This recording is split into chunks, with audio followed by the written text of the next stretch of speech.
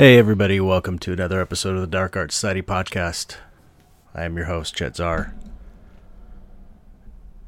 You may have just heard a car go by. That's because I'm trying this new setup in my studio, recording the podcast in my painting studio. So we'll see how it goes. I'm not sure if I'm going to keep doing this in here. I did a kind of a test run with Gabe today, and Gabe Leonard. He's this week's guest. He's our friend of the show, Gabe Leonard. He's easy to talk to, and we chit-chat all the time, and so I thought, let's have Gabe on. Do an easy one. Test out this new setup. So, had a good conversation. The theme sort of was... or is, you'll be hearing, getting out of your comfort zone, getting outside of your comfort zone, and it went in a lot of different directions. A lot of NFT talk, a lot of blockchain talk, a lot of YouTube talk, and multiple income streams talk, artist strategies, things like that. So it's a pretty loose episode, but a super fun conversation. I always enjoyed talking to Gabe, and testing out this new backdrop. We'll see how it goes. Because as you may know, I am planning on releasing this podcast on YouTube as a series of videos. So I'm recording video now. And at this point, at this time, if you are a subscriber to the Dark Art Society Patreon, then you can see the videos and no one else can.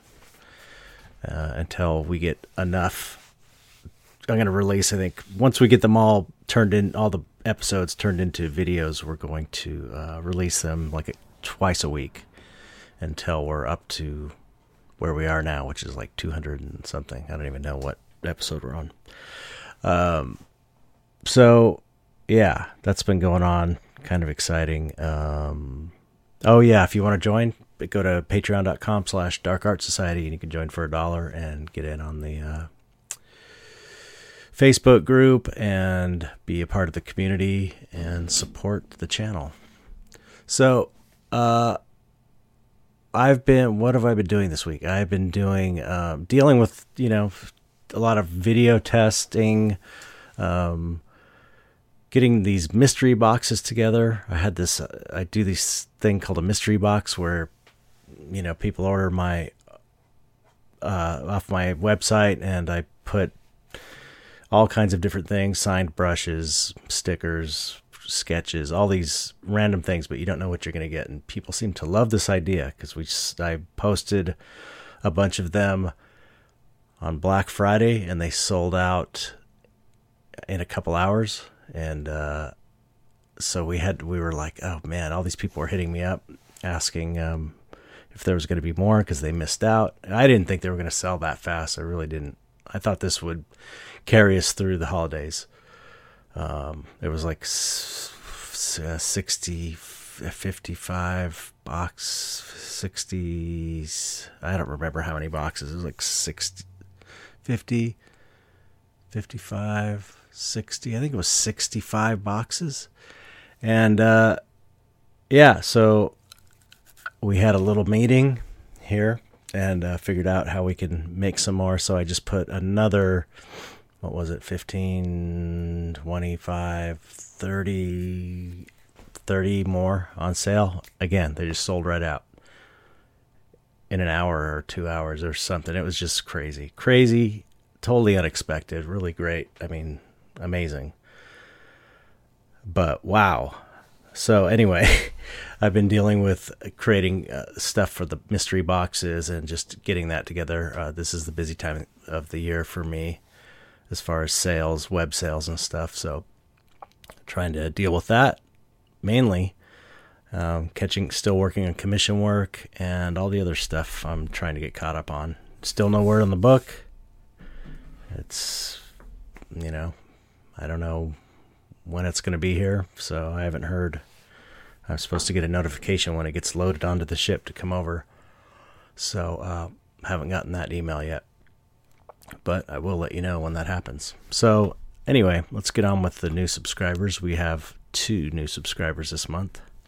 I think we left off with I think I pronounced the name wrong. Cy Griffiths. S-I. That was from last week. I said C Griffiths. It just was not. Maybe that is right. I don't know. Cy Griffiths or C Griffiths. I think it's Cy Griffiths. Anyway, we've got a new subscriber, Mad Morph. Thank you for subscribing and supporting this podcast. And Sarah Galbraith, thank you for supporting.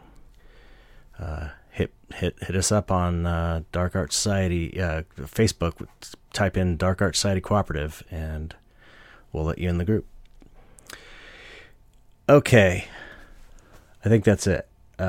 Anyway, anybody that watches this video, most people will be listening to this, but for you people on Patreon that are watching this video, let me know what you think about the video version of the podcast. I don't know. Is this background too busy? Do I need colored lights like everybody does on YouTube?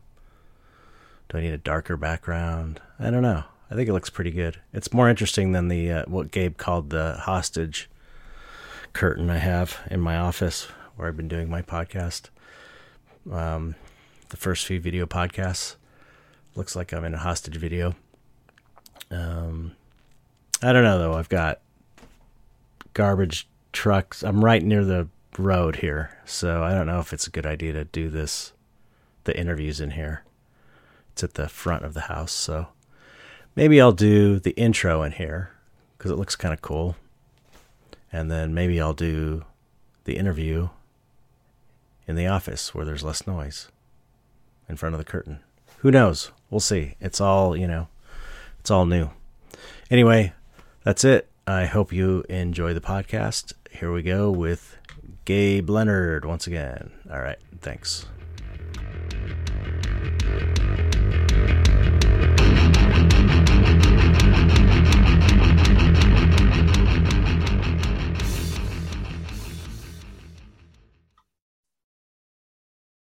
Do you have some theme music you want to play? No. What's up, Gabe? Hey, Chet. Did you hear that? Recording. I still can't get used to that. Now that I'm doing Zoom, it says recording in progress. Did you hear that? Yeah, it asked me to confirm. Like, oh, okay. Basically, I just had to sign my soul over to the devil, which is he's live streaming probably later today about 3:00.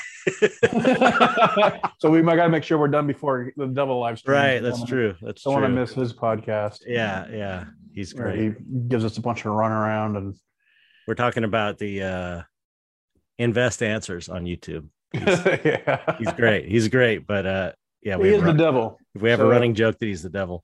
But so just so people know that we're kind of going fast and loose today, but I want to try out this new camera setup in my studio. I may go back to go with the hostage looking setting, like you were saying, in my office. This looks pretty good. I think it looks good with the studio in the background. I'm just not sure how it's going to record. I don't know if there's any issues. Well, I'm on a PC recording this, so I just thought it'd be cool to try one out. If anything, I'd say your background is a little busy. So if you maybe had less light on the background and a light that focused more on you. How about this? Okay. Is that enough light on my face, though? Well, you look like you're in a dungeon now. It might be a little more appropriate. Yeah, you'd have to set up the lighting, I think, but it works. It works for now. And I was also thinking if I put my telephoto lens on, I can blur the background out more. Yeah, you could do a depth of field that would blur that in the background. That might work, but I think it's busy, but it's interesting. I sit up close to the camera here. I don't know.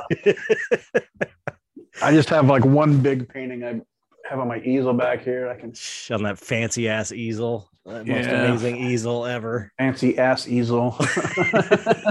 I'm so jealous of that easel. Yeah, me too. I want to get the Mark Carter easel because it's like I don't really have the space for the easel that you have there, but the Mark Carter one is that really expensive easel he has. I want to get because it's got more. I could it doesn't matter. It's not what we're talking about. Anyway, so yeah. So it's I'm transitioning. I'm trying to transition this podcast into a YouTube podcast, and good idea. Yeah, because I've got over 200 episodes, so I can drop them at a certain time every week, and I think build a channel up. And so anyway, yeah. So what I was thinking originally, Gabe's like my recurring guest. We always are bullshitting constantly on text and cracking jokes, talking about what we're working on. And we seem to be always Gabe and I have this weird thing to where our art paths, careers are parallel. Like we always have our solo shows on the like almost the same day every year. And it's not like Waver Planet. And it's a lot of times we're doing something similar, something different, but really similar, like a new thing or something. It's like matter and antimatter. If we're seen in the same place twice, we disappear. And together. And right now we're both going through some changes, like trying new things and getting outside of our comfort zone. So I thought maybe, that might be a good subject to tackle, because we're both doing things that are new and uncomfortable and we don't know what the fuck we're doing. Yeah, well, that's the mode of operation generally. but it seems like I have this theory, like you have to get out before you're pushed out, and so there's always things are changing all the time. The economy is changing, the environment's changing, technology is changing, all this stuff, and I guess you can just stay stuck on doing what you're doing. But I've seen that when I've tried to adopt onto early changes of, like, even with printers and printing, I would invest into that stuff even if it was new, and then be on top of it, and that helped me to stay ahead of the curve on a lot of things. Yeah, you were definitely early on the printing thing. You're the one who got me into Canvas Clays. Yeah, and then when social media came out, trying to use that as a tool to help promote and sell the art and distribute it, and websites. Like I remember when I first started, like I didn't have a computer. Like, really? I was out in the street hustling and trying to sell color copies from Kinko's, and people were asking me about a website, and I'm like, a web what? Like I go to the library to get on the internet. Like I don't have a website. Wow. So you were getting on the. I'm gonna turn my light back up. I didn't have access to any of that. Yeah, that's amazing. People were asking me about, like, how can I email you? I'm like, I don't know. And so one of the first things I did was I got a computer. I got a loan from Apple. I don't know why they gave me a loan to buy one of their computers. I got that and a scanner and a printer, and I was able to get an email address, which I now need to get into my registered.com account for my website, and I don't have that email address, and so I'm locked out of it. So no. So I have to send over, like, a sacrificial lamb or something to get into that. Like, right. Prove I'm not Osama bin Laden. I don't know. Anyway, so the first thing I did was I went to, like, Barnes and Nobles, which I could walk to, and I started reading HTML for Dummies, and I started reading that book, and then I would remember as much as I could because I couldn't afford to buy the book, and I'd walk home and I got a free Yahoo GeoCities website. Holy shit. And I started coding a page for my website. And I would that's what I started giving out as my first website address. Wow. An email. And I was giving out my phone number to everybody back then too. It was like, because I didn't have a cell phone, but I had a home line. Right. Like now it's weird. Like now your cell phone's like, I don't know. Here's my Instagram. Right. You don't need my phone number. I don't answer the phone. Yeah. Well, it's, that's, it's funny because now we both find ourselves. Yeah. And I have been in the same boat as well, especially when it came to printing. I bought so much shit. It's like I was using the Epson R1800 or something, which is like a consumer level printer that printed 13 by 19, I think.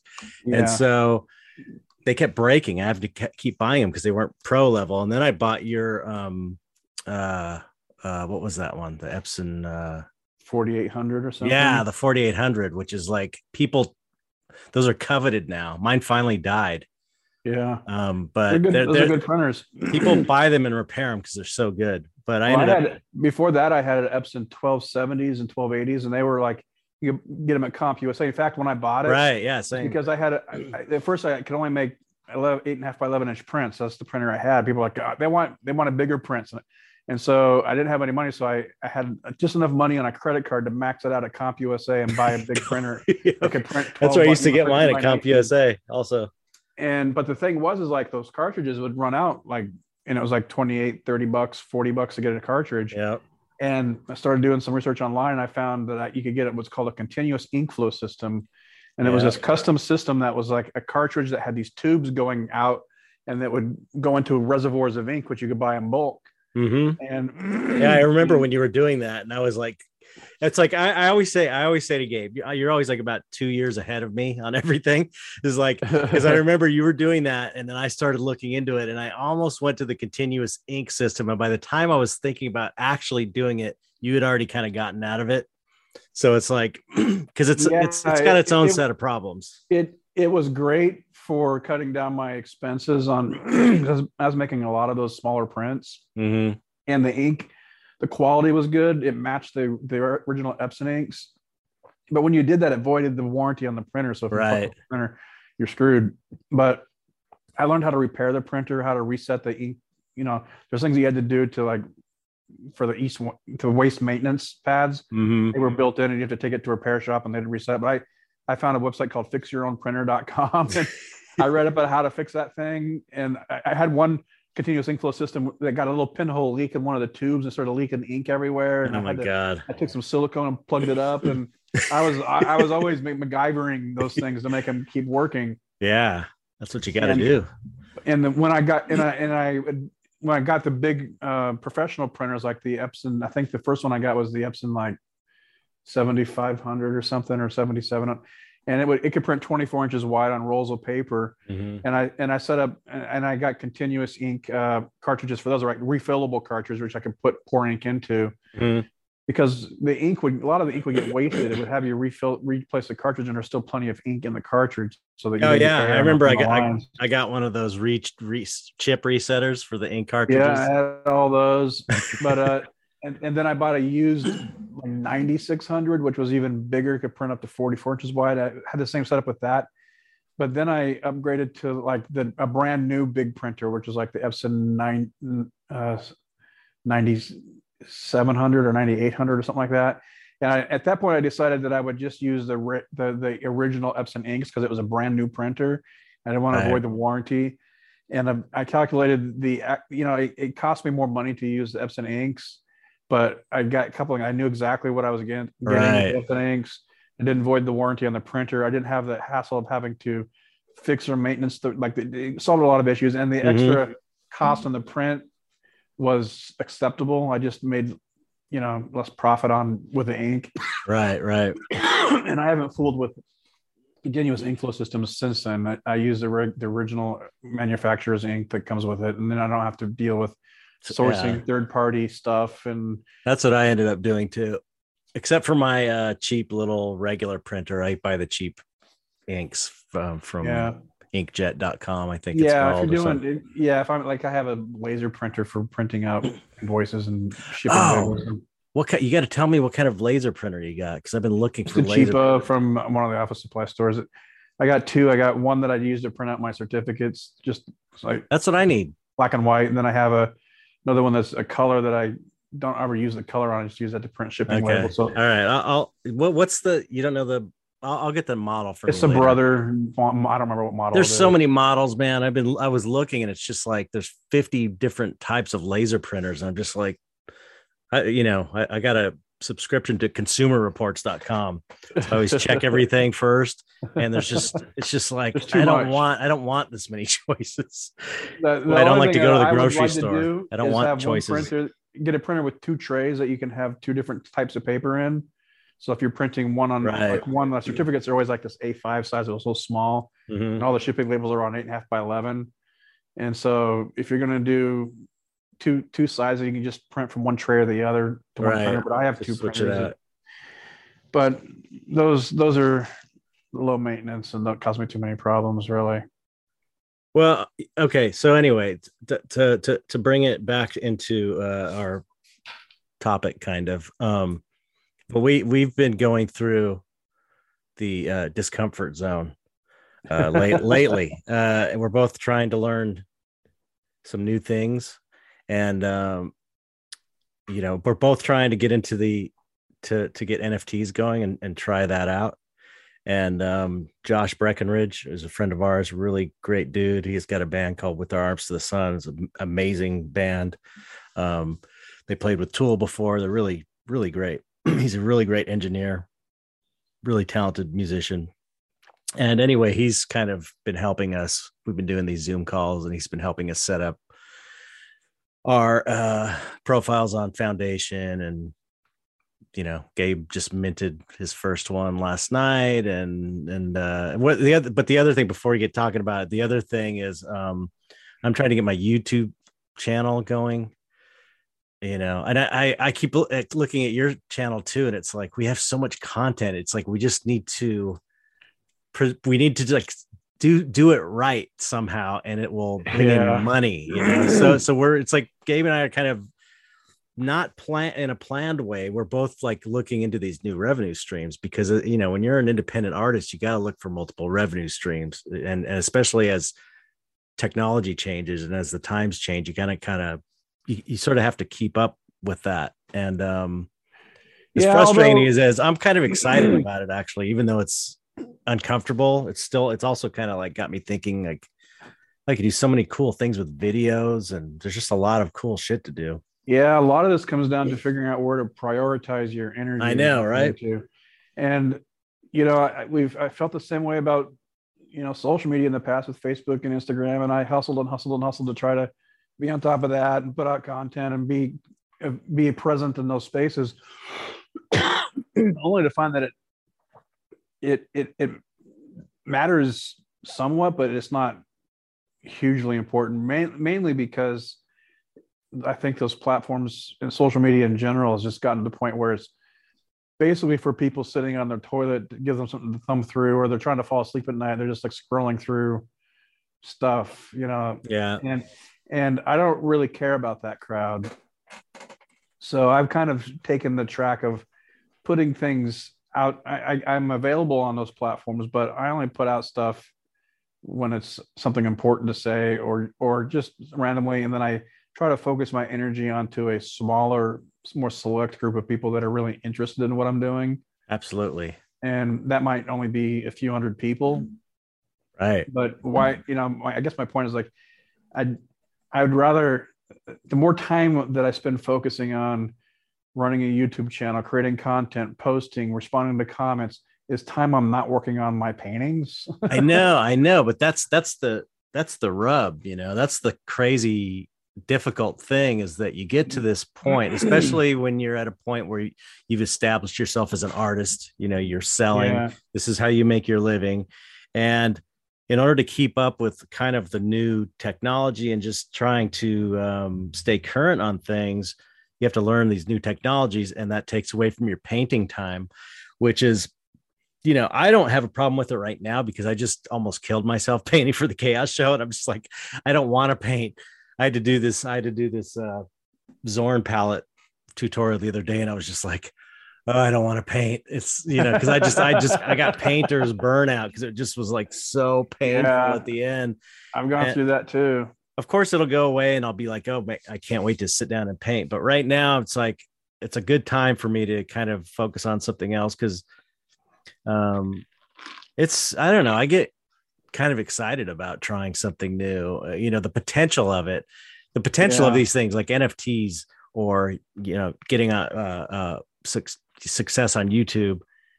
It's the potential. I see it as like it's just another way of cultivating a collector base, and driving people to buy your stuff, or driving, for my case, driving people to my Patreon. Yeah. or you can monetize your videos and make money that way. And so it's like I'm kind of excited about trying that out. At the same time, you go on there and you post. You're used to having like a bunch of responses to stuff on Instagram when you post, and hundreds of comments or hundreds of likes and stuff, and then you Yeah. post something on YouTube and you're like going, oh, I got 4 new likes today. I got 4 new views of my I got video. 87 views this week on this video. Like, It's I'm more telling you, down. like it's if you get your mind out of the quantity of Yeah, engagement and absolutely. focus on the quality, like you don't really like need 10,000 people casually Yeah, walking, absolutely. and casually being, impressed with what you're doing. Yeah, Um, 100%. I totally so agree with it's that. like the way I liken it to is like when I was on the boardwalk, there was like 10, 20,000 people walking by in a day. And I only needed like 10 or 15 of those people to come by Right. and buy something, and out of, so I'd have it maybe two or 300 stop by and look, and then 10, 15 people buy something. So those 10 or 15 people is where you want to focus your energy. I wasn't out in front of the crowd spinning a sign pointing to my artwork and trying to crop my that might have artwork. that might have been a good idea to do sign spinner for your art Well, that's a lot of wasted energy. So as a joke. I would, it's easier to sell. It's easier to close a sale on somebody who's selecting themselves out of a crowd and showing Yeah. interest. And so like, that's kind of the approach I've taken to social media, is that I'm putting it out there. I don't always do it on a regular basis. Like if you're always around people, it's like there's too much of you in circulation. They just don't care anymore. So when you post less frequently, people are like, oh, you have something more interesting to post when you post. Like, Right. then people Yeah. are more likely to pay attention and be interested in it. Quality over quantity. That's And then what it's out all of those about. people, that are interested and engage with it, a few of those are going to dig a little deeper, maybe. Mm-hmm. But like how much energy are you going to spend dancing and spinning that sign in front of people? And when like, so like, not only that, but when I was out there selling my artwork, I wasn't out there making paintings. So I'd spend all this Right. time. And the whole point of me getting out of doing not only in Venice but festivals was to have more time to do these, to work on paintings. And here I find myself spending all this time still trying to, like, from my computer, get in front of people, even though I have galleries that are supposed to be doing a lot of this stuff too. Well, that's so funny that Josh keeps texting both of us. And Yeah. so I can hear it ding on your end, and then I get a text come into my phone. What was I gonna say? That I forgot. I lost it. I lost what I was gonna say. Shit. It's just gone over the horizon. It's not coming back. Oh, okay. I'll have to. So, well, anyways, we're doing this. We've been, so the NFT stuff came out with cryptocurrency. I mean, cryptocurrency's been around for a while. When it blew up, like Bitcoin blew up in 2017, I bought some of it, and then went down. I sold it. Like, screw this. This is stupid. And then I kind of just out of sight, out of mind until earlier this year. And I didn't realize I had like a couple $100 still in Bitcoin, and it turned into like $1,300. I'm like, oh, what is this? What's going? And then the NFT started coming out, and there was just a lot of like polarization around it. Like, first of all, like, what is it? It's stupid. Right. It's using a huge amount of energy. You're burning the environment, and a lot of negativity and confusion swirling around it. But during the pandemic, I did a couple other things too. I started getting into 3D modeling by learning. That's the other thing. That's the other thing you've been doing. Yeah. Yeah, I'm using Blender, which is like basically going to JPL and starting a job without having a degree. Like, I might as well be a rocket scientist. Like, that's, and then doing that, basically trying to learn how to create visual references for some paintings I wanted to do, which, at the time I couldn't go out and obtain those in person. It's like, I need a way to see and light things. So I started learning that. Then I got an Oculus virtual reality goggles, and then I started being able to, you can create 3D things in the Oculus, and the virtual reality aspect was kind of mind blowing. It was like, man, this is crazy. I could see this becoming a huge part of what's going on in the future. And so what I've been seeing is all of this in the technology side of things converging into Like even with Facebook turning into Meta, there's all this focus on creating a new dynamic in which to operate and communicate with people and connect with people. And it's going to be in a virtual reality space. And this blockchain technology, which right now is mostly the hype is about trading coins and NFTs and stuff. Well, that's going to be a way of establishing protocols and legitimize these virtual reality spaces. So you can have some sort of stake and ownership in some of these spaces. And it's kind of confusing, but I see all these things converging. And as creative people, it's like, this is a great opportunity possibly to be in from the beginning and grow with this stuff. And so when people start adapting it more mainstream, more widely adopted, you're already there. Right. Something to interact with. You're starting to build stuff in these environments. So right now it's just a bunch of, kind of platform building and speculation and a lot of craziness going on. But I can see it going forward. There's a lot of great usefulness for these technologies.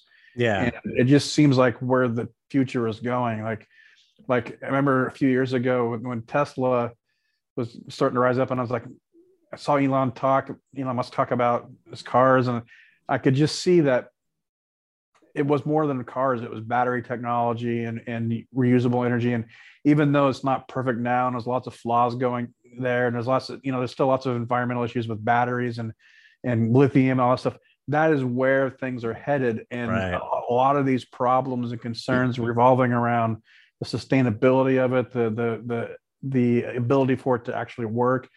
It's not going to work right out of the box. It starts somewhere and grows and builds. And as the demand grows, it puts pressure on things to become more efficient, more sustainable. Yep. So I see where that's going. And so that's what I decided, my IRA, I bought a bunch of Teslas. Like, I just see that this is where the future is going. And that was a correct bet. Yeah. It was like a speculation, but it was a speculation built on some sort of like imagination of where things might be headed. Right. And I remember like in late February of 2020, when the coronavirus was coming out, I was sitting with my girlfriend, we're watching the news, and they were talking about it in China and different places. And then the news came out that it was like up to a 14-day period before you became symptomatic. Mm-hmm. After infection, and you could be contagious before you're asymptomatic. And I'm like, oh, this shit's going to get everywhere. They're not going to go. And so I went to the grocery store and started buying all kinds of canned food, because I was like, we're both going to get it. We're both going to be sick for a couple of weeks, and we're going to need to both have some food to eat for a couple of weeks. Right. And I felt stupid walking to the grocery store, loading up on canned food and different things. And everybody was like looking at me kind of weird.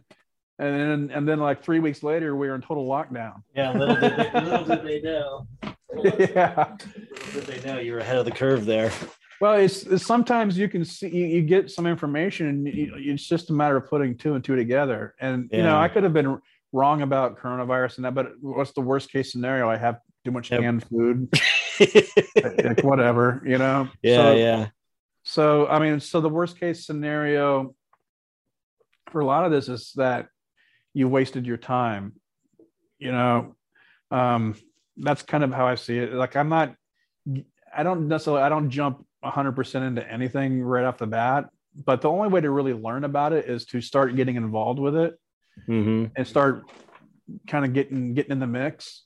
And so like for this last year, we've been learning about cryptocurrency by basically, investing a little bit of money into some of these coins and tokens, and then listening and finding people that are talking about it and seem to know what they're talking about it. Yeah. The two or three that aren't total idiots. Yeah. You got to filter through a bunch of garbage and figure out what's just nonsense. And it's really hard to find good information and be able to determine if the information you're getting is from somebody who's credible and that they're reliable, and it's not just, puffery. It's not like just somebody with laser eyes on a YouTube video, like pointing to his arrow going up, and they're like, this is going to crash. Everyone must see this. Like all this stupid nonsense. Clickbait. Click on their video. Bullshit. Yeah. The thing that interested me about that was once the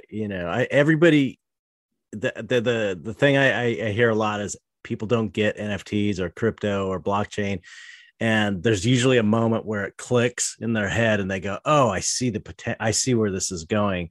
And you have that moment. I know I had that moment with just blockchain technology. Take NFTs, take cryptocurrency out of the equation, the technology, it's like, oh, I see everything really, there's no reason why everything won't go onto the blockchain, because it's just a better way of doing things. It's like, it's so it's transparent, it's like efficient, and it's one of those things that it's, it's decentralized. It's got, which, in some cases, that's the one thing that's got me. I'm not so worried about the environmental stuff because, like I was saying before, you gotta break a couple eggs to make an omelet type thing. It's like, Bitcoin is already being mined and over 50% renewable sources, and there's all these other cryptocurrencies that are using environmentally sound well, there's a technologies and stuff, but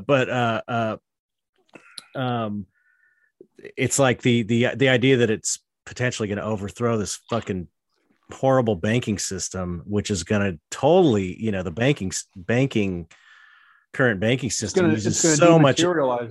Yeah, but it's also so bad for the environment. It's like the whole banking system is horrible for the environment, and everybody's using that right now. So it's like kind of like you have to think more in the long term environmentally, maybe. Yeah, well, so the way that I think about it is that it's being dematerialized in the sense like now you can carry every book you've ever read in the palm of your hand, right, along with every CD that you've ever owned, a piece of music.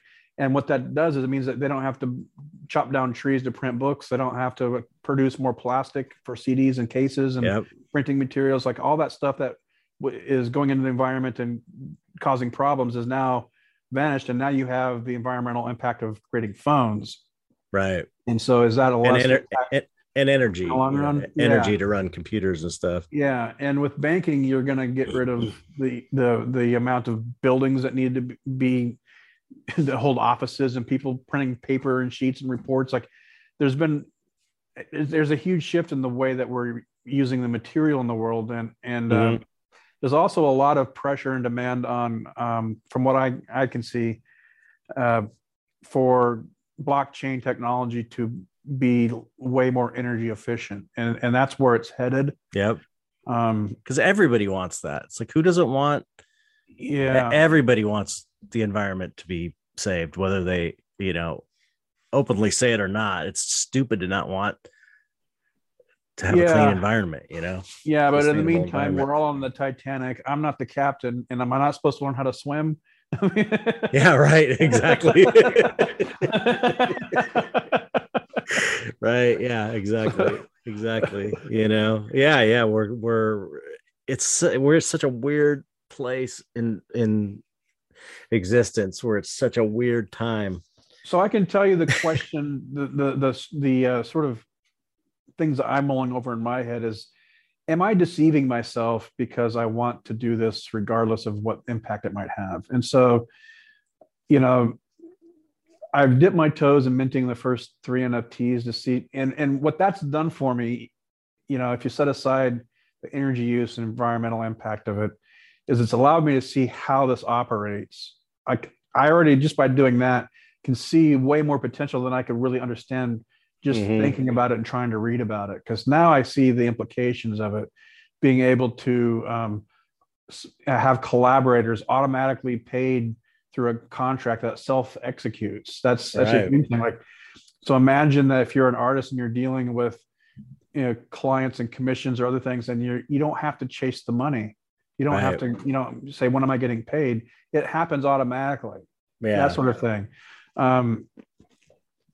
You could sell anything. Like one of the first things I thought about using crypto, like a NFT technology for is, because it's certificates of authenticity. I produce those for all of my prints that I issue out, and they're on paper and people lose them. And they asked me to reissue them. And, it's one thing that could be turned over to a blockchain technology where it's basically encrypted. if you lose it, there's no getting it back. So, Yeah. it's not like a piece of paper to lose.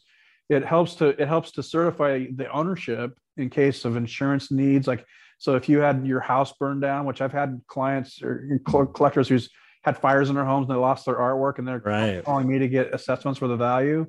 Well, they would have a blockchain ledger that would show this is what I paid for it when I paid for it, and this is what the value was. Yeah. And that would be for insurance purposes. Yeah. Uh, Yeah. And not only that, certificates of authenticity can be uh faked, it's like yeah. paper. They can be, you can do it. You can forge them.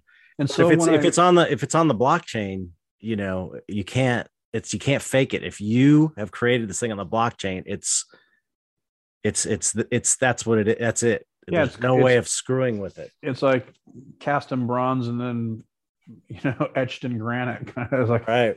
it's it's hard to corrupt and fake and and it's transparent. Anybody can see it. So it makes it hard to pull scams over on people. You can definitely see transactions that have happened and how they happen.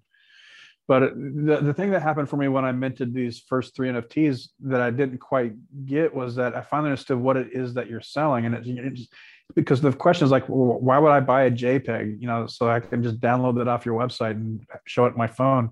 And it's not that you're buying it. It's like buying a JPEG. You're buying the proof that you bought it from the creator. Right. So and that the creator said this is officially the one JPEG or whatever. This is the one I'm registering on the blockchain. So if I put out put a JPEG of my art on sales and NFT, you're buying a piece of art from me, which Right. you could, I guess you could. So like, just like when you buy a canvas print, sure, you could probably download the image off the internet, print it on canvas yourself, and then still have a canvas print of it, but it doesn't have my signature on it and my certification on it. And so what you're buying when you're buying an NFT is you're buying something that is certified from the creator. So it's like it's like a signature. It's like a digital signature. But you couldn't do that until blockchain technology. With digital art, you couldn't really do that because it could just be copied and duplicated, and anybody could say that they had the original, and there was no way to prove who had the one that was from the creator of it. Right. Like the one that was in the ledger. Yeah. So this is the one that's in the ledger. Could somebody else download one of my images and make an NFT of it? Yeah, technically they could, but then they would be producing it and you would be buying it from Joe Blow down the street and not from you, the artist. Right, right.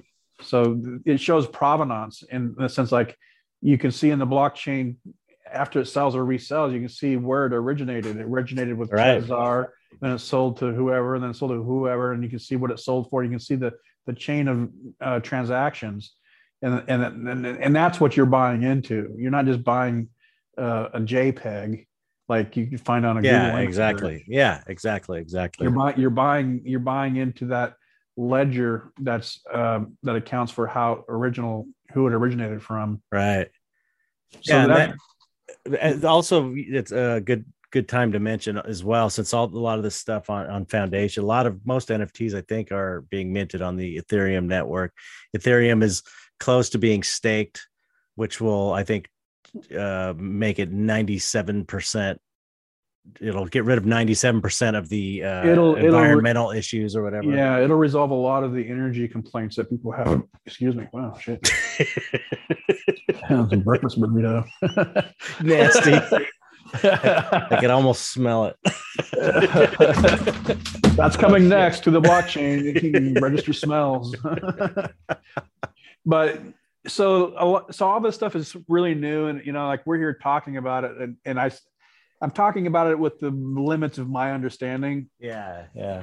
And I feel like I know just barely enough to be able to talk coherently to people about it. But so that's the obstacle that we're overcoming, is like there's all this new technology, but most people don't even have any idea. And seems to be a lot of pushback against new things and technology when it comes out. Yeah. Or anything that is threatening the old system.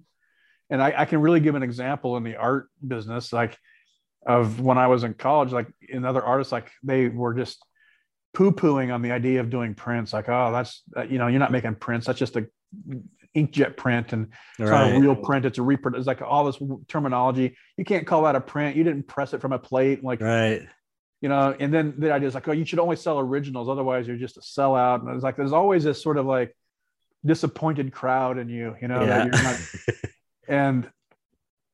and so the anytime there's a new technology coming out, like when electric guitars came out, musicians were, you know, shamed for moving from the traditional guitars and music to digital music and all that inspired. But look at what has grown, look at how much it's blossomed into other things.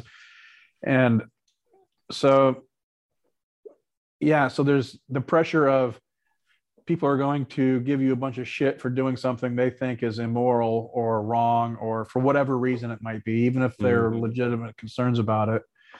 And then there's the other pressure of there's this new thing that people are asking you about, like, why don't you have a website yet? It's like, oh, I'm a purist. Right. Yeah. I don't believe in the internet, you know, like, you're just going to have to come and find me down here, you know, like whatever. You're going to have to drive to Venice and find me because I refuse to sell out and have a website. So there's always the sort of trying to figure out, like, is this something that is important? Is it something that would be important for me to be a part of? And then is, you know, like, is there a way for me to do this? Like, and trying to get over this lack of knowledge and understanding. Like, it seems like this whole last couple of years, it just, every time I turn around, I'm learning something completely new from the ground up.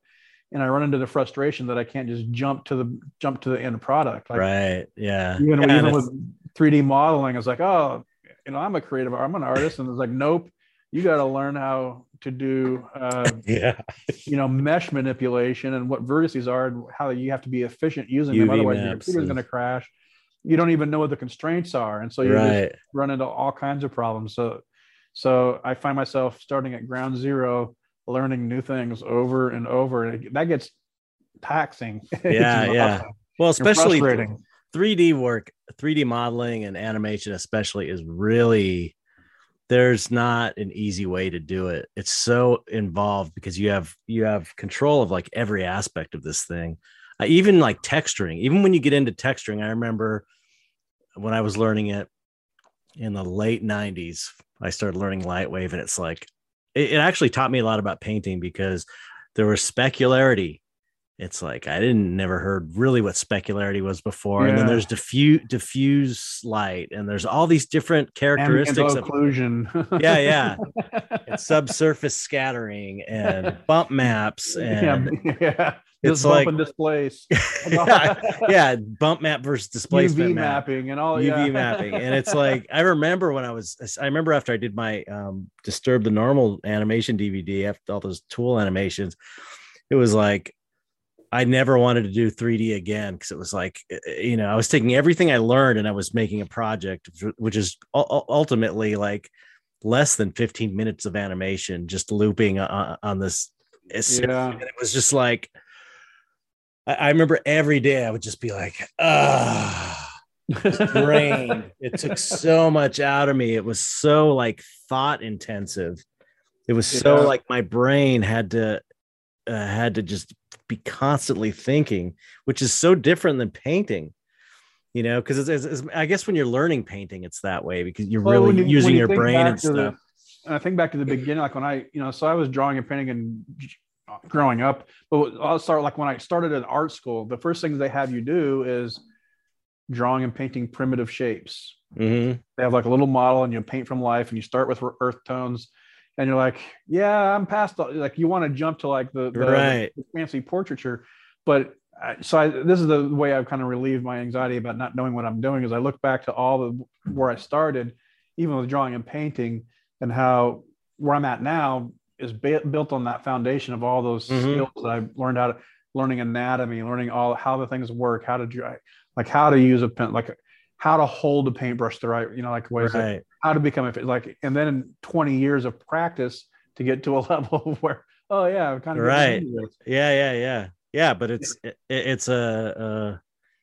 a good feeling to find. It's a good feeling to have like 15 or 20 years of experience under your Yeah. belt where you can go, you just know you can do it, because I know the first few years, it was always first, at least the first 5 years for me, at least, where I was every painting, I didn't know if I could pull it off or not. Every painting was Yeah. like, I hope I don't fuck this one up. At this point, no matter what happens, you could fix it. You Yeah. know what I mean? And because you've done it so many times, and that's a good feeling. But we're doing stuff that we're doing, taking on now is like, we don't know we can fix it. You're doing a 3D model that you may spend 8 hours on, and because you didn't know something about it, you Dude, might not be able to, make it work. I spent at least 20 or 30 hours this week either trying to rig a character that I downloaded and manipulated off of I bought a model that was already like a human mesh, Mm-hmm. and then I sculpted it and changed a little bit, and I tried to rig it, and I've spent hours with that turning something into a Gumby. Like every time I do it, but then I have to delete the whole rig and I have to redo it. But every time I do it, I get better at I know. rigging the character. Like, I found better ways to do it. I downloaded this iPad app you recommended, Nomad, and I created like just an outlaw character, and he looks like a clay Gumby, and I spent hours on that. And now, and I still, it looks like a piece of slick, lumpy clay. Like I can't get it, and having the anatomical knowledge and the way things structure is definitely a big help. But there's a huge things I'm not good at. I don't know how to customize my brushes to make them work properly. And I'm learning how to use all these tools. And so every iteration is building on itself. And what I have to remind myself is that it's not going to happen all at once. You're going to have to do iteration over iteration. Yeah. And eventually, like even when I started training in jiu-jitsu, like you don't know anything and you're just getting clowned by all kinds of people. And like, it's frustrating and you're getting murdered all the time. And you go 2 or 3 times a week for an hour at a time. And over the course of 8 to 10 years, you become a master of it. Yep. I mean, not like the elite master, but you have a mastery of understanding and knowledge. Mm-hmm. And so you don't do these things all at once. They have to happen by building and building. Like, so every time I sit down to create something in a digital space, when I'm done, even as frustrated as I am, I'm better than when I started. Right. Yeah. Yeah. And so I'm going through this with YouTube right now because I kind of came at this thing ass backwards in a way, because I start, YouTube, Patreon was supposed to be for people who have big followings on YouTube to give them a way to support you, because the whole ad apocalypse, that thing, I don't even know what that was, but it screwed up all their ad revenue on YouTube, all these YouTubers. They changed their algorithm, and all of a sudden people that were making good money on ad revenue were getting like a penny overnight. And so then, that's the problem with some of these platforms is they change something and they shaft you, and there's nothing you can do about it because you don't have any ownership or stake, you don't have any claim. Right. So anyway, I ended up starting my Patreon, which is doing well. Oh, wait. See, this is why I'm doing a podcast. See, hear that? Yeah, I heard that. It's a garbage truck outside my window. That's perfect timing. This is why I'm doing the test, because these little things like this is why I'm doing this video in here, because you can never, you can't think of everything. So that's going to be annoying. I don't hear it that much. Like I heard it sound like a reverb or in your microphone. Oh, okay. That's good. Maybe it's not picking it up as loud as you can set your sounds to like gate things that are like that. Right. Background noise. Yeah. So what you're doing right now, I've learned a lot of stuff because I was trying to do live streaming on YouTube and Facebook. And so I had to upgrade my computer, my camera. I had to get this microphone. I had to figure out how to keep the background noise from coming through the microphone in a live stream. Mm-hmm. That's hours of watching YouTube videos.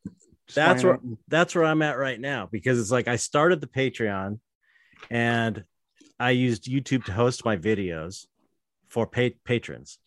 So I'm not really, I'm like, I'll post these really cool time-lapse videos and they have like 10 views on them because it's just, it's just a few people at Patreon that see them.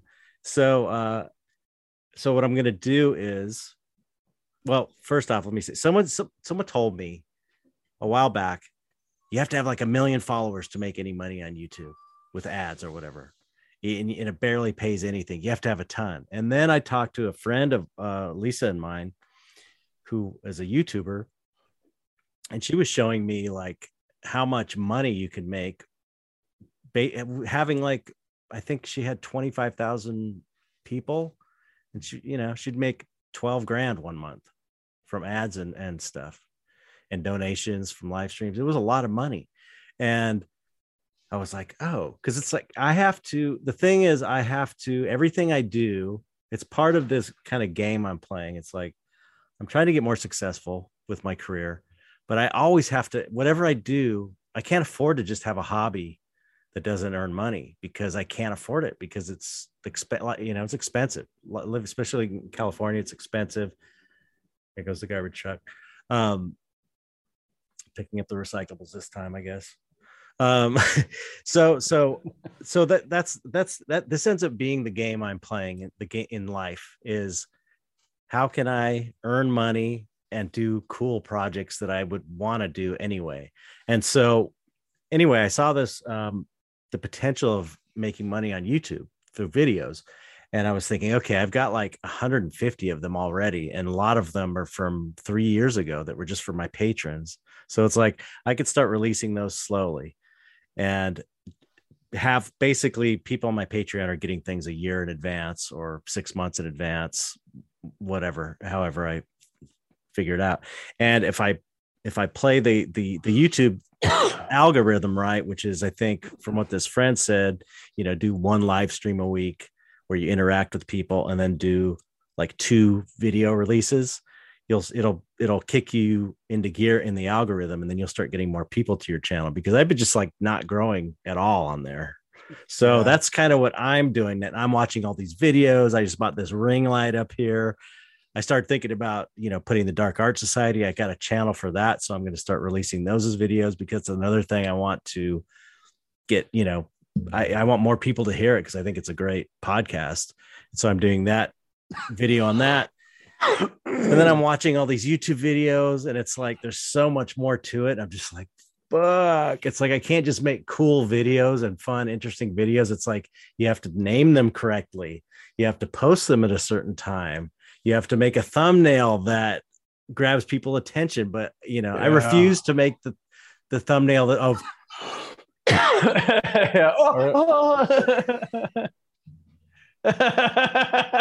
You should screenshot that and use that as your video screen pick for this one. Totally big, thick white outline outside of me. Just do this, and then like lightning coming out of your fingertips. So it's like, I have to find a way to work around that, because I refuse to do that. There's no fucking way I'm going to do the stupid face. I don't care. I'm going to figure a way around it. That's what it comes back to what I was saying. It's like, you don't have to. Like, you can create a nice looking image for your thumbnails. Yeah, that's simple, that has your logo on it, and the people who are going to want to check out what you're doing are already interested in what you're doing. Yeah, it's just getting them there. Yeah, so I use the main social media platforms to put out like the best of content that I have, just as a way of like, it's the display that people are walking by, and the ones that are really that you grab their attention, they're going to interact, and maybe they're going to poke around, and maybe they're going to click on a link. Most of them aren't. They're just scrolling by. Right. So I'm not going to waste a bunch of my time and energy trying to get the scrollers to just scroll and click and bounce out. We're not looking at casual people. We're not looking for casual people. I was at the Art Expo in New York in 2005, the one I bombed at miserably. And the one that almost bankrupted you? Yeah, they did bankrupt me. I mean, I didn't file for bankruptcy. Anyway, but I had like $7 after that, and $15,000 in credit card debt. And yeah, that was a fun time. Anyways, like, there was booths next to me and around me that were hustling, and they would be trying to get people's business cards. They'd have this little fishbowl and put your business card in here, and we'll do a drawing to win and they were just they're out there just trying to get people to put their business cards in order to win something. And whether they pull their name out and give somebody a prize, who knows? But what's the point? The person wasn't interested. They were interested. You want to start calling people that gave you their card because they thought they could win a free prize. Right. You're hustling that. Like, that didn't make any sense to me. Like, what you want is people who are willing to, that they want to give you, they want to reach out to you, they want to connect. And you don't need everybody that walks by. Right. It's like if you're putting out a gill net trying to catch whatever you can, rather than using a specialty lure and trying to use some sort of a talent or technical ability to catch the fish you want to catch. Right. Right. So yeah, I think different. Yeah. And I think that, part of that has to do with where we are in our careers, since we're established to some degree. I mean, it just means we're on top of the slippery slope. Well, I mean, when I, for example, when I was starting out, I would approve every friend request I got on Facebook. Just even if I just was, and I was trying to, I remember, I was trying to build that audience. And now it's like, I maybe see 1%. I maybe know, I don't know. Let's see. You get that 5,000 person limit on my personal page. I might know 200 or 300 people on there, and the rest are like, I have no idea who these people are. I don't interact with them. Yeah. So I don't need to do that anymore. We don't need to throw the wide net at this point in our career, since we've already kind of established this baseline collector base. We need to be more surgical and specific, and I think find that the right idea applies to people. No matter what stage or level you're at, is to narrow your focus on people who are committed to being the committed follower. You're not, right. like, for lack of a better word, follower, like somebody who is interested in what you're doing and resonate with whatever you're creating is something that resonates with people. Like, where I look at in my career is like, I'm trying to figure out, like, what do I really want to do? Exactly. And I don't want to do all this hustle stuff. I really don't. Same here. What I want to do is make cool stuff and get it in front of people and connect it to people who are like-minded, that are interested in it. Yeah. And so, like, all these new ventures aren't necessarily me trying to keep up with everybody else. It's just, there's a whole new crowd of people that my work can connect with. And that's the fun part, is right. getting the artwork out in the world and distributing it. And so the money is the most important thing. I'm not trying to, like, chase down the money, but the way that you filter out people. So you think of, you're creating artwork, and your job is to distribute it, to get it out. So how do you decide who gets what? Well, you don't want, the reason that you don't want to just give it away to anybody who asks, is because some people are like casually like, oh yeah, I want that. You say you gave it away for free. Right. And they take it, they put it in the back of their car, and it stays it falls under their seat, and it stays there for forever until they go to the car wash, and then they just throw it out because it got trampled on. Yeah, right. So that's what happens. That's, you give it away for free. That's a lot of what happens. People just will take free stuff because it's cool and don't care about it. Right. If you put some sort of, like, little bar of admission, like, even if it's $10, the person who is just going to take a free thing is like, I don't want it for $10. But the person who wants it for $10 is more likely to take it and put it on, like, with a magnet on their fridge or something, and people will see it, and it becomes a part of their life. And that's cool. Like, that's why you're out there trying to, like, when I was out hustling in the street, I was trying to pay my bills, but now I'm looking at it as like, as far as being established or whatever, is like, you want to cultivate an audience, you don't have to go and try to sell out Dodger Stadium. All you have to do is sell out the little club that you have, right, and have a fun show. And so I think what I'm looking to do is to be more efficient where I spend my energy, have more fun.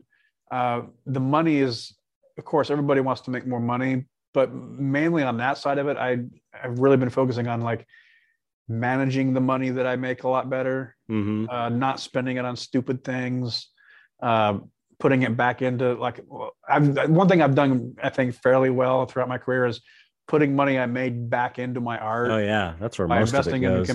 investing in equipment and tools, and studio spaces, and booth spaces. Like I've always vehicles to transport my artwork. I've spent a lot of money putting it back into into what I'm doing. So that's how you build your operation, not necessarily by continually having to make more money, but by taking the money that you're making and managing it and focusing it so that it brings in more money. You buy things that help generate more revenue. Right. So that might be a bigger printer to make bigger prints, or a faster printer to make more prints quickly, or hiring somebody to help you do administrative stuff. And I think that's what the problem we run into with a lot of the social media stuff is that what we would really need is a team that we could, but the hard part is being able to afford to pay people to do something that isn't their own project. So when you have people working for you on social media, which I've hired companies, I've hired individuals to help me, eventually they don't own what you're doing. So they don't really give a shit. Right. And so you're either going to pay a premium for that, which if they're not giving too much of a shit isn't going to be that effective. If they're not really in tune to what you're doing, it's the creating and representing and distributing of your artwork is such a personal thing. Well, yeah, especially now with social media, it's all about connecting directly to the person. You know? And that's what they're looking for. They're looking for a direct connection with the artist, And so there's to that point, you can't just make it so anybody and everybody has your phone number. You never get done answering a bunch of questions. So inadvertently, I've set up a way of creating a filter for that too, by basically not having a way to buy my artwork directly off my website. So people who really want to buy something or collect my work have to do a little bit of work to find me or find a place where they can buy it. But I do respond to messages. But I don't need 500 messages of just rando questions that, could be answered with a little bit of searching on their own part. Right. And I don't come across as like sort of a jerk, a dick like that, but there is a way to get hold of me, but it's just not on the front page of everything that I do. Right. Like I don't need my phone number on the front of my Instagram profile. Right. Yeah, definitely. If I was like Hertz Rent-A-Car and I was trying to, rent cars, of course you need a phone. But I can only make, like, one of the things I run into when I got into a bunch of galleries is there was a lot of pressure to make more, make faster. And if they've seen it for more than 2 months, they don't want to buy it or sell it. And so you're constantly having to be under this pressure of production, and it starts feeling like a job. And then you're just creating to appease all this network that you're trying to support. And as one person, you can never create enough. Like there's only so much that you can fulfill. Right. Like you can't. That's what makes it valuable. You can't have 500 galleries and 500, and they all get original paintings. Right. I don't have 500 galleries, but so I'm just exaggerating to make a point. Yeah. I can only make so much artwork. And on top of that, I don't want to be burning myself out constantly. Like, what you just did for one show. Imagine doing that every month for a new gallery show. Like I was like be dead in a couple of months. 5 or 6 new paintings for every show. And I was doing shows like every month or two. Wow. And it was just like nuts. You get burned out. When was this? It's over the last few years, like since like 2012. Wow. And when I was doing festivals, I would do new paintings between the seasons of shows, which would be the spring and the fall. So I would do a bunch of paintings between Thanksgiving and like February. And then I would be going to shows all through the spring. And then when I ran out of originals, I ran out of originals. And then I would make more in the summer for the fall shows. Yeah. That's how I would approach it. So what I'm doing now is I'm making less paintings, but I'm really focusing on more pre-production and making sure that the paintings that I do are ones that I really want to do. Mm-hmm. And I'm not just trying to crank out product. Well, it's like you're not just cranking out product for a show, but you feel like if you're not making something, you're falling behind. You get into an internal pressure of like, I've got to keep doing this. I got to keep, otherwise I got to put something new on Instagram. I got to put something new on Facebook. And once I just took that pressure off myself, so I don't have to do all that. Mhm. I'll put something up there when there's something interesting to put up there. Right. And meantime, I'm going to spend 30 or 40 hours learning a new tool so that I can use that in implementation for a bigger painting. Like this painting behind me, I've been working on for months. I haven't touched it for a while, but it's I started it probably a year ago. Wow. Yeah, that's cool.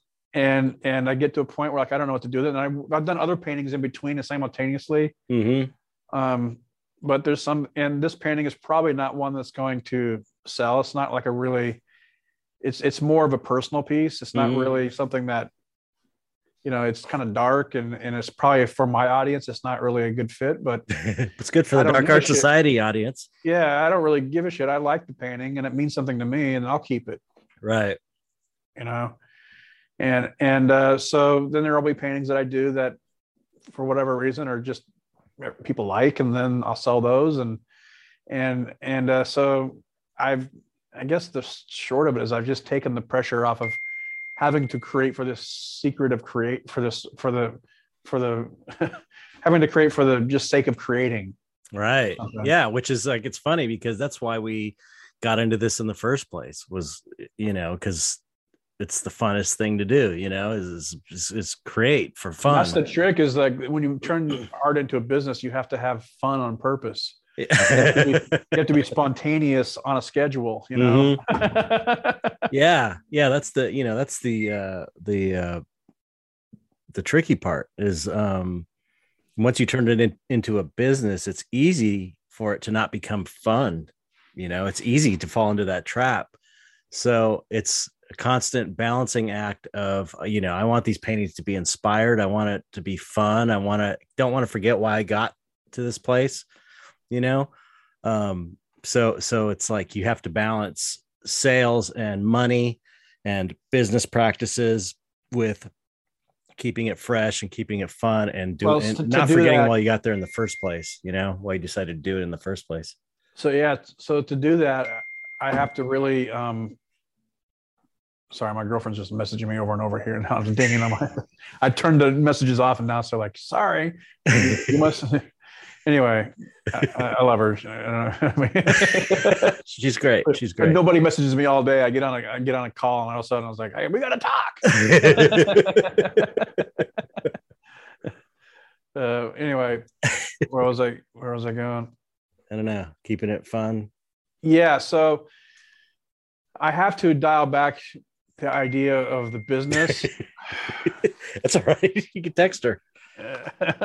I'll deal with this later. It's not, she must be on her lunch break. I don't know.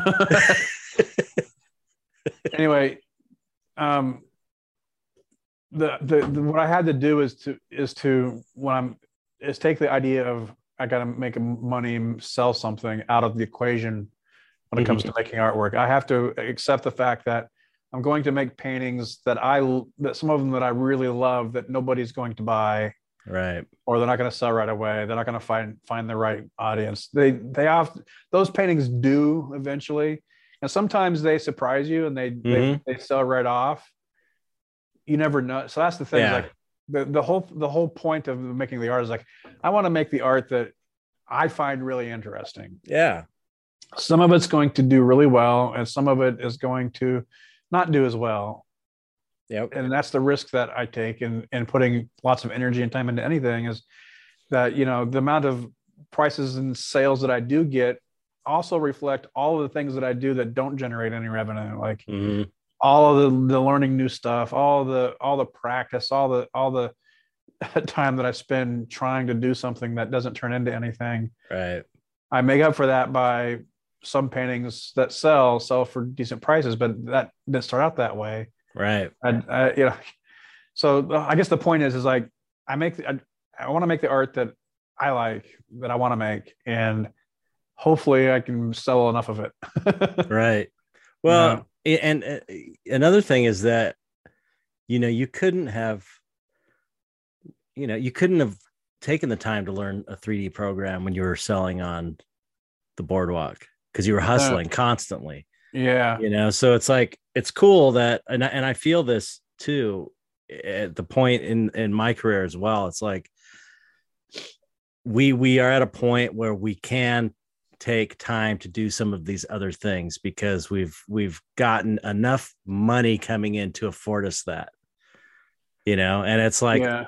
but it's, of course it's it's what's going to keep the business going or keep the art going, keep the whole thing moving forward. So we're, Yeah. it's not like we're taking time out and partying. It's like we're taking time away from painting to learn things that are going to hopefully keep the money rolling in so that we can keep painting. Cause that's the bottom Well, line those for other me. things influence the painting. Like, like Right. this, I created a digital model for this painting behind me of trains, and it doesn't look anything like my digital model, but it gave me a way to Right. visualize and lead board onto it. And then I use, I'll take a photo of the painting and then I'll go into Procreate and do touch, try to plan out my next step on the painting without wasting a bunch of time staring at the painting, trying to figure out in my head, or Mm-hmm. working on the painting and screwing something up that was working. Right. So I'm starting to Oh learn how to yeah. incorporate all these new tools into what I'm doing. It's so great. I mean, when I first started painting, that was kind of my goal, is like, I'm gonna do 3D scenes for my reference and paint them. And then I just didn't have time to do that because I had to just hustle so much. And I'm at a point now where I can kind of start doing stuff like that, and learning new technologies and video editing and doing all the stuff that's going to lead to keeping the ball rolling forward. One thing I wanted to bring up too about back to NFTs a little bit, and I mentioned this, I think, when we were talking before, or we were talking with Josh or something, but that Kevin O'Leary guy, that bald rich guy Oh, on the Shark Tank. Shark Tank guy, yeah. Yeah. He some interview, he was saying that the future jobs will be engineering. The top 3 jobs will be engineering, and then the next top job will be artist, which is, not that he's the be all end all of everything, but to hear that kind of tripped me out, because Yeah. it's like, it makes sense, because it's like engineering for this new blockchain technology and all these protocols and these different layers that are going to be functioning and everything being on the blockchain. But then you're going to need artists. That's the one thing that, you can't really do. That's the one thing missing from the equation. You need creators. You need stuff to put on the blockchain. You need stuff that's worth putting on the blockchain. It's like, and so that's one of the reasons I'm so intrigued with NFTs, is that not just JPEGs, but the whole thing we've been talking about, the whole potential for that space is it. Imagine a world like that would be. I'm not saying it's like a utopia, but for artists, that would be kind of amazing. There's a whole new world that I think is going to benefit artists quite a bit on the blockchain. Yeah. It appears that way. We shall see. Yeah. Who knows what's going to happen? We're as I look on there, I look at some of these forums and these places that are doing NFTs, and it's just garbage after garbage after garbage. Yeah. But I think there's, it's easy to be judgmental about that. There's a whole community that maybe there's something I don't get. Yeah, maybe it being garbage is the point. Could be an in joke between a group of people on a Discord server I kind of feel like grandpa wading into the thing, and like I'm chasing after a train with my luggage, it's running away, like, let me on, I'm here. Like, no, sorry, old man, you need an electric scooter to catch up to this train. Like, what, electric what? What bugs me, one thing that really bothers me about I still have AOL online, like a dial-up connection. I'm trying to like well, but one thing that bothers me about the whole blockchain crypto space is it's kind of dominated by libertarians and people on the right, and that is like, bums me out, because I'm not like that really. And it's like, not to say that blockchain's for everybody, it shouldn't be to one political side. but it just feels like there's a whole bunch of people that are kind of missing out on it, partially because of that, because so many people on the right are so into it. It automatically turns people that might be, decent liberal types that are just like, why would I want to be part of a space with a bunch of, right wingers and Trump supporters? And in turn, if this could be this huge boom for artists, it's like you've got all these artists missing out on this opportunity because of that. Yeah, I don't get too worried about any of that. I haven't waded into it. I haven't seen a lot of that. I haven't. Every time I see one of those, aside from the Invest Answers, James on Invest Answers, like on that George crypto one, and a couple others, it's just like, Biden bashing and Trump 2024. It's just like, where is it? On YouTube. Oh yeah, YouTube comments. It's like it shouldn't be political. It's not a political thing at all. It's not. Yeah, I didn't read any of those comments. You're not watching the live chat then. It's too much garbage. I just listen to what the guy's saying, and I don't see him talking about all that stuff. Yeah, that's true. That's true. That's fair. And when I just was perusing the NFT listings on Foundation today, I didn't see anything political that jumped out at me. That's true. You're right. Just a bunch of weird, animated digital stuff, and what it seems to me is like people are just creating almost just any rando thing they can create. I saw like this digital mesh thing that was missing faces, and it was on a rotating thing with a flashing screen behind it. Like it was just like somebody, like they farted onto a napkin and they uploaded it to the thing, and then it's like, it's for sale for $2,000 and it's got 3 bids, right?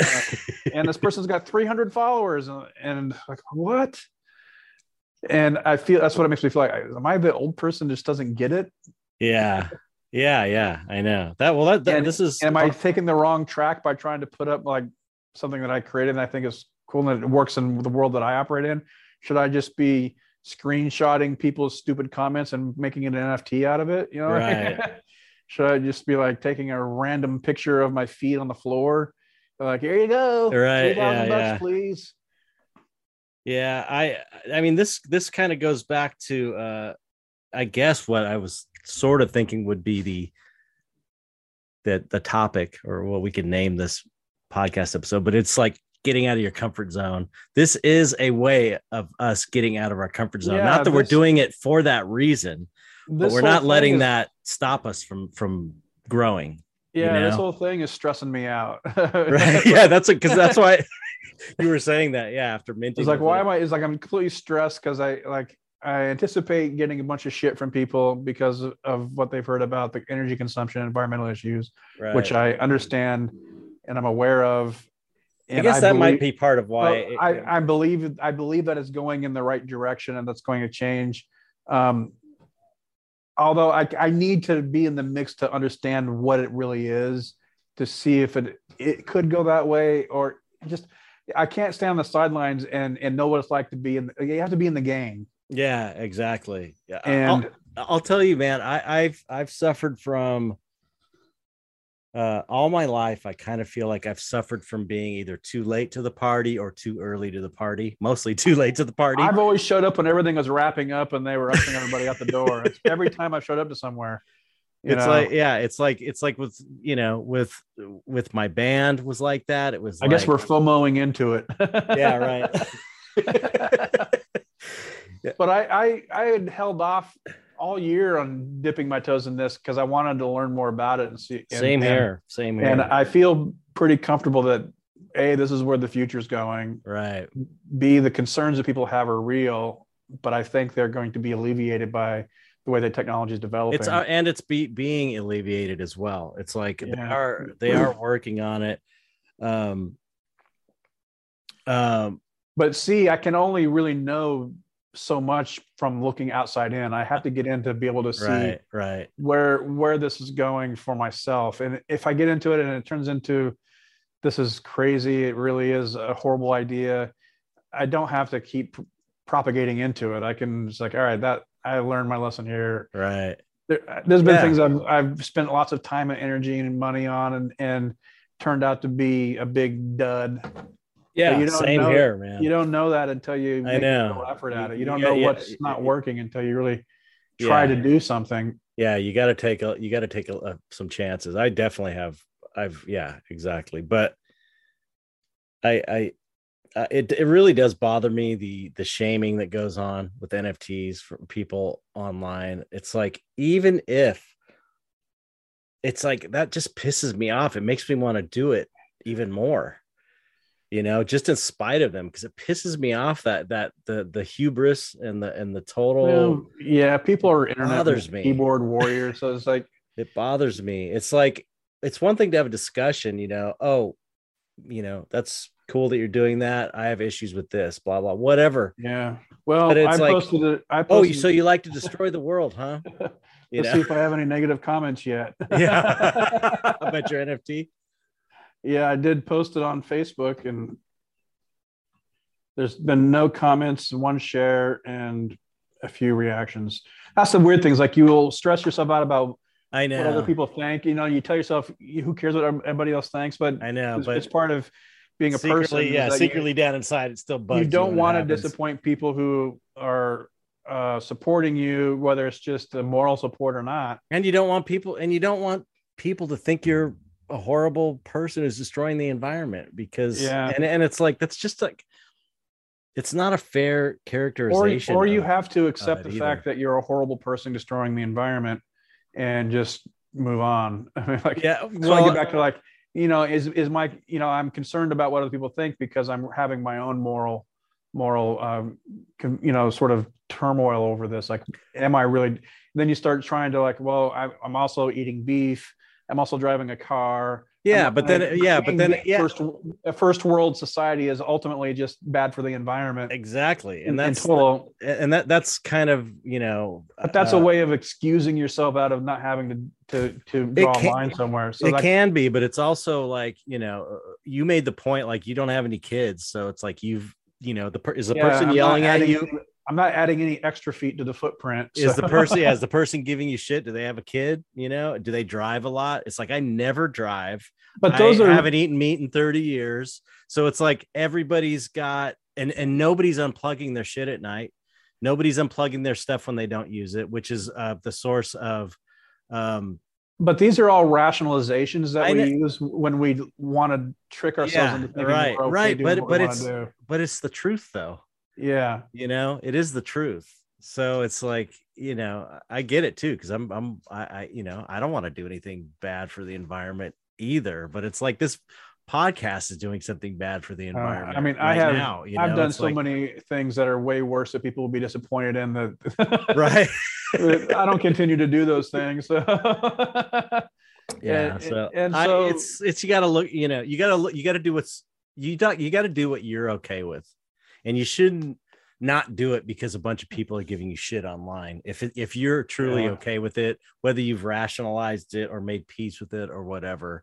Well, so like I said, I've taken the time to try to learn as much as I can, and I feel like I've reached a certain level. Like, I can't really learn any more about something without trying to do it. Like I want to go back to my jujitsu analogy. Like, I can watch all the videos and techniques I want, all from the top level black belts and experts in the world. I can watch hours and hours of video and tutorials, but it doesn't mean shit until I go into a gym and spar with somebody and try to use it.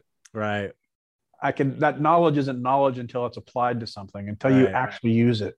And so that's where I feel like I'm at. Like, all right, I've watched all the tutorials, all the videos, all the back and forth, and there's arguments on both sides, and it's confusing, and there's no real hard answer on Right. this.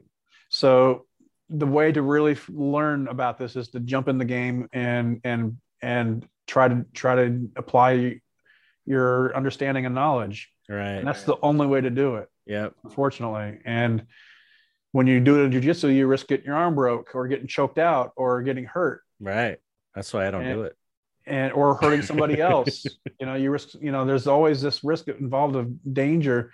And so the risk of the NFTs is that, yeah, it is perpetuating a thing that could be harming the environment, but it could also be perpetuating something that could benefit people on a global scale that don't have access to banking and all these other That's things. the other thing. There's like creating an actual use for this technology. Right. It helps develop the technology in a more sustainable and efficient way. Yeah, there's a huge component that we didn't even talk about. I mean, we need to wrap the video up because I don't want to keep you on all day, but there's this huge component we didn't even talk about how it's helping to bank poor people. I mean, talk about doing something that would seriously make a huge difference in people's lives in third world countries, in all of Africa.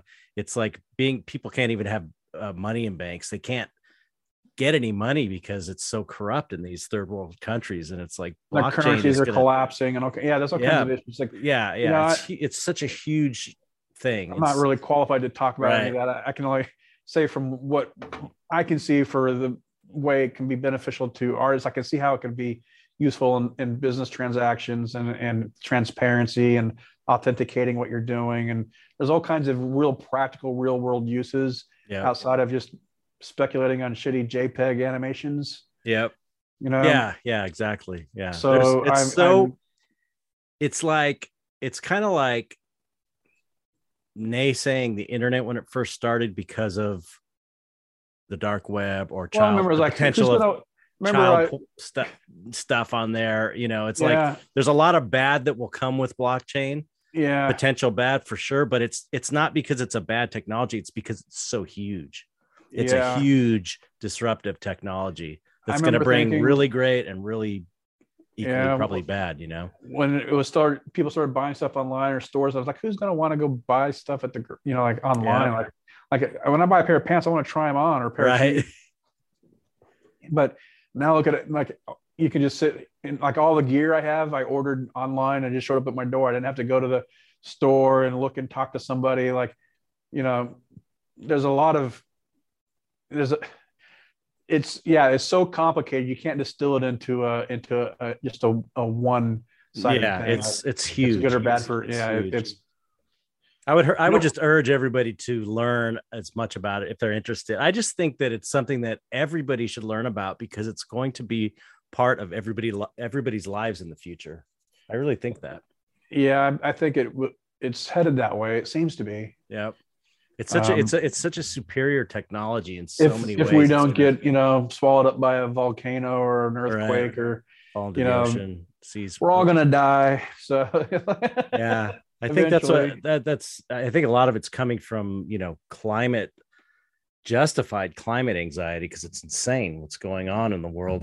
It's like no one will deal with it. No one who could that needs to deal with it will deal with it. They're just like, well, that's because we keep thinking someone else is going to deal with it and that someone else doesn't exist. Right. Well, governments are supposed to be dealing with it, and large corporations are supposed to be dealing with it. The problem with the governments is that the governments are being corrupted by self-serving tools, and there's things beyond our control. Yeah. So I don't know what's going to happen with all this stuff. I don't either. But I finally decided it's worth putting it out there and seeing. Yeah, giving it a shot. Even if you only end up doing these 3 NFTs, it's not going to kill. And if it blows up in my face, I don't know. We'll see what happens. I don't think any reasonable person is going to hate you for it. There's no such thing as a reasonable person. Okay, that's a perfect place to end.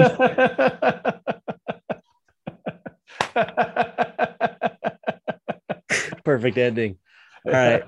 Well, thanks, Gabe, for coming on. It was no fun talking to you as always. Everybody, if you're watching, the Patreon people, if you're watching this video, let me know how you like the new background and if this is worth doing and if the garbage truck was too loud.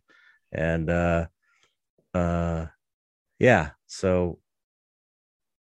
thanks. I think this is going to be an awesome little format for you. It's going to be cool to have somebody you can watch and listen, because you can still listen to this just fine. Right, exactly. Yeah, because I'm still doing an audio only podcast. What'd be cool is to do a podcast where you're actually working on the painting while you're talking to another artist, and you're just both of you are talking, working on stuff. That's what I was saying, that we should start a show where it's I have the same setup I use for my live streams. I could just be sitting here dinking on a painting. Yeah. That's what I was saying. We should do a show where we're both just working on paintings and bullshitting like we normally do, except instead of through text, we'll just be doing it on video. Yeah, we just live stream it, and that's it. Yeah. So that's the getting to the efficient way of not having to do all these Right. Live streams are always simple. Yeah. All I had to do after the fact was upload like a little thumbnail clip, Yeah. and edit my description for things that I talked about, and that was it. Yeah. I see this music reaction video from this couple that, they have these nice little videos, short videos where they're reacting to songs. And what they do is they do a live stream with their audience, and the audience like tells them which songs to react to. And they do, and I think they pull the live thing down when it's done, and they just chop out the parts where they're talking to the audience, and then they have these finished videos that look great. Yeah, so I record all of my live streams too. I could go back and chop it into like segments of where I'm talking about stuff. That's the other thing I want to do too is in this setting in my studio, I want to start making talking head YouTube videos about art. Just where I'm like talking about 5 things you should never do, or what as an artist, or my art journey, or blah. There's a lot that's how I did my live stream. I just started out by talking about basically getting my instead of like writing it down and trying to put it into a book, I just like here's everything that I did and how I did it over the course of about 5 or 6 videos. You could and you could transcribe it and turn it into a book too, if you wanted to, but because we know how well books sell. Don't say that. I'm almost ready to have to release my book. I ordered an extra like 500. All the room in my studio I have stored. Like I sold half the books that I did with my Kickstarter, but I still that leaves a lot of books sitting around in my studio. I know. I still got a garage full of Black Magic books, but oh god, yeah. I'm hoping Dystopia takes off. Anyway, I don't want to keep you. So let's say goodbye to the audience. And don't hang out there. Say goodbye, audience. Goodbye, audience.